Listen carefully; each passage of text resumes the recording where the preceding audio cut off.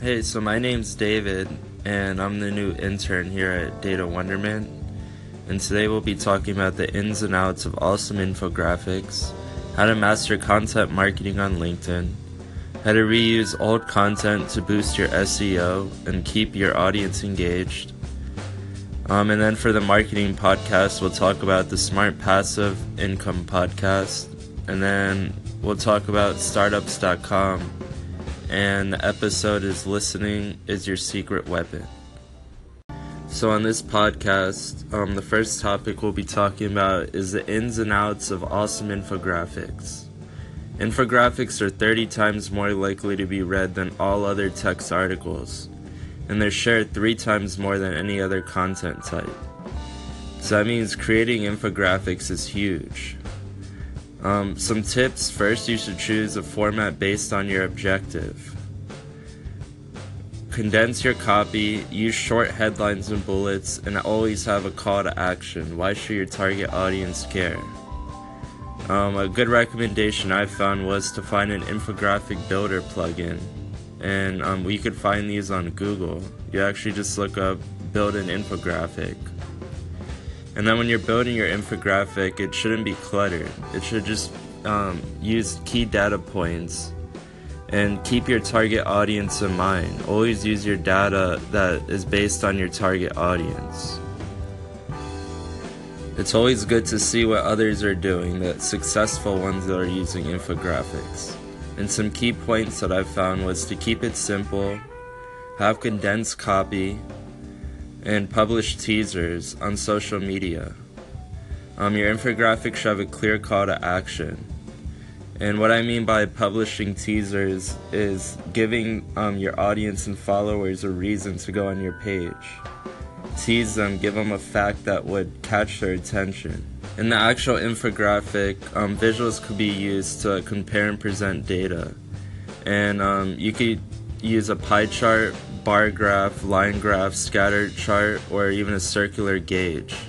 And these can be plugged right into the infographic. And the reason why infographics are so popular is because people don't have time to read. The ratio should be 80% infographic and 20% reading on blog posts. And this would really give the people that we're targeting, the business-minded people, the time just to look at the picture without having to actually read the content. Infographics liked and shared 3 times more than any other type of content. This is huge. Infographics are the future. And some guidelines before submitting the infographic is to make sure the copy is tight and free of typos. All the info is fact-checked. We need to make sure the sources are legit, edu sources or any type of .gov, and make sure that the source is legit, and make sure the graphic follows the brand guidelines. So the next topic we'll be discussing is how to master content marketing on LinkedIn. And on LinkedIn, a short digestible post would just be a status update, whereas a long statement would be publishing an article for your followers. And when you think of a status update, the short post, think of the simple white box and just typing a message to share with your friends. And you could do this by clicking the white box under your profile picture. The goal should be to share content relevant to your followers, so they'll therefore share the content with their followers, and your blog post will go viral. Always link websites, blogs, etc. for additional exposure. Tag people, add links, add facts. Always add this stuff, because as your post goes viral, the more people and the more content that is added to the post, the more likely it is to be viewed by others. When posting on LinkedIn, we have to remember that LinkedIn is a professional network, so talking about your cat or say what you had for breakfast shouldn't be relevant to your audience.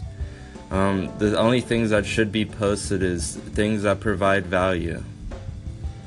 Limit your posts to 5 or less per day.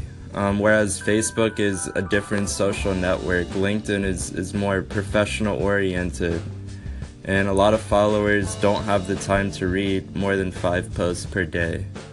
So keeping it down to 1 to 2 per day is ideal. And remember, LinkedIn is for the business-minded person, so talking about sensitive topics could really hurt your credibility. So avoid talking about any sensitive topic that could offend your followers. An important point that my old professors used to always share with me, and something I agree on, is you should never use a social network to sell your service. Rather, you should share content that would get people to actually check on your page and see who you are. No one goes on social media to buy a service. Rather, they go on there and they see a service that they like, and if they're interested, they'll actually click on it. And you do this by sharing others' posts or by creating a post that's really interesting to your followers. When posting, the post should align with your hours of business, so posting at 11:30 at night isn't ideal. The post reaches its highest potential around the afternoon time when people are on their lunch break or when they're on their phone. Or even say the morning time when people first wake up in the morning and they just want to check their phone to see what's on there. An interesting topic I read about was long-form publishing. This could be used for blog exposure, and there's 3 key benefits of LinkedIn publishing. The first one is your target audience, and you could have a 2-way dialogue conversation with other professionals in your field. This would give you the opportunity to talk to them one-on-one, rather than a 1-way dialogue in which you would just be posting and no one would be commenting on your post. You get more exposure, and you get to showcase your knowledge on the topic. And lastly, you get increased following, and you get new connections, and I think this would be a great tool to use in the future. When publishing on LinkedIn, there's 4 steps that should be followed. Your purpose should be defined. What is your outcome? Who is the main target audience? What are the challenges needed in your industry to reach these people? What are they interested in? What do they need to know more about? You should brainstorm topics. What could grab your audience attention? And narrow your focus on one effective idea. And by focusing on one idea, your post would be more effective rather than introducing a lot of ideas in one post. And lastly, you should pick a compelling image to grab a lot of attention. This could be something interesting or just an eye-opening image. A content marketing strategy can be used on LinkedIn by sharing articles and infographics relevant to your industry, organizing your content on something such as Hootsuite, and scheduling in advance. And the key is to plan to save time and energy. Determine the frequency for status updates 2 to 3 times a day, for long-form publishing 1 to 2 times a week, depending on the industry. And lastly, using some sort of tool to track your efforts to see if your marketing is effective. The third topic we'll be discussing is how to reuse old content to boost your SEO and keep your audience engaged. You could do this by using a blog to make your content noticeable online. Using your blog, you could recycle previously published content or repurpose or reuse content from your archives. Now there's 4 ways to reuse or repurpose content. The first way is to use snippets for social media. And this is an easy and really effective way to repurpose content. It could be a quote, idea, question, or teaser from a previous blog post. And you could use a fact out of your blog post and make it into a social media post, something interesting, pull a fact out of it. This is really effective, and it gives the audience a hint. One single article has enough content to make multiple posts, meaning you could take various facts and info and quotes from one article, and you could make maybe 10, 15, 20 posts with different facts from that one blog or article. The second way to do this is to design an infographic, and you basically just take the information from your blog and make an infographic out of it, and you make it a fun way for your audience to explore your post. The third way would be recording a podcast, and this is on-the-go entertainment. You could have a podcast and a blog post that correspond with each other, and you could actually send the follower from your blog post to the podcast or vice versa, depending on whether they want to listen to it on the go or actually spend the time to read the post. And by doing this, you bring a broader audience. The fourth way is to create a video, and this is mostly for younger generations, and you could do it through YouTube. You don't want to read the content word for word, rather you want to post something and get creative with it. When making a YouTube video, make it fun, make it engaging. Give your followers a reason to tune in and listen to you. Lastly, the most important thing when repurposing old content is evergreen. You have to pick a topic that will never expire. The goal is long shelf life. In other words, this could be read in 3 years and it could still be relevant. To track your content, use Google Analytics and monitor the traffic on your post. This will provide you with an insight of what your audience likes or what they are reading. It gives demographic info, and it gives a new audience the recycled content. And this is content that is still relevant today. Some things you should avoid is copying and pasting content and not posting quality content. Always make sure your content is of quality, and don't be afraid to try new things. Always explore, and the horizon is the limit.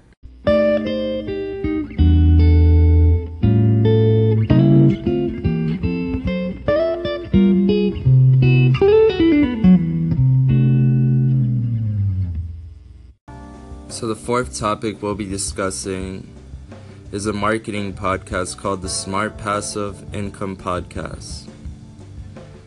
And the speaker on this podcast describes bringing people together from various fields. And he says bringing people together with various expertise is a great way to get started, because you get new insights and you learn a lot of stuff that is relevant to your own field.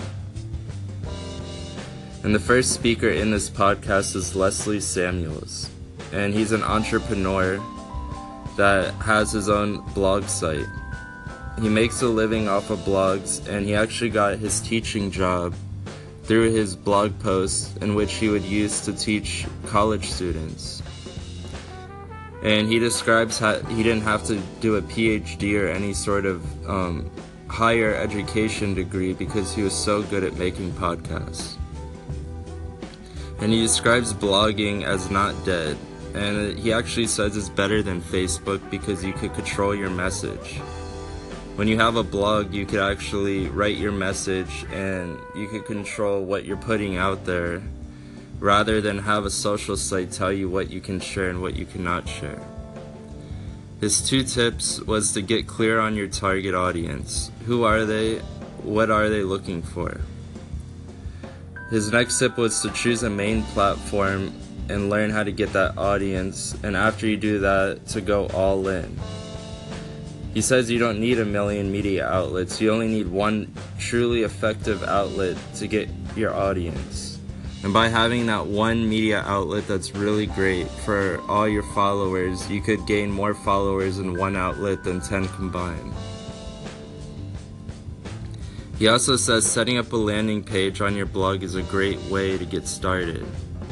And when you set up a landing page, it's basically an email list that notifies your followers when you put a post online. The second speaker on this podcast was Cliff Raymondcraft, and he describes a zone of genius.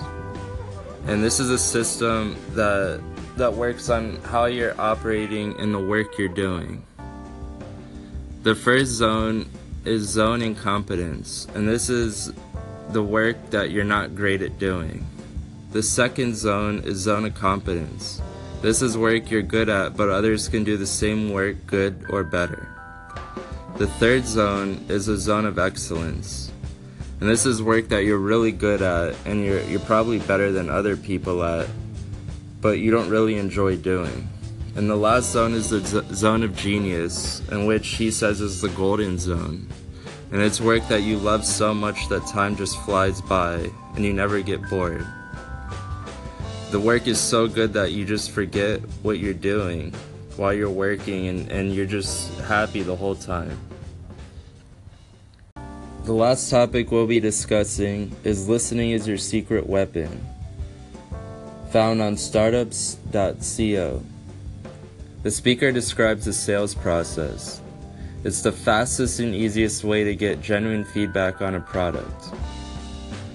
The speaker describes the person who is selling the product should be the closest one to the product. That way, they truly have a passion for it, and they could tell a story while they're selling the product. And through storytelling, your message is genuine, and the consumer will believe you, and they'll buy your product at any expense. So this is the end of our podcast for this week. Thanks for tuning in.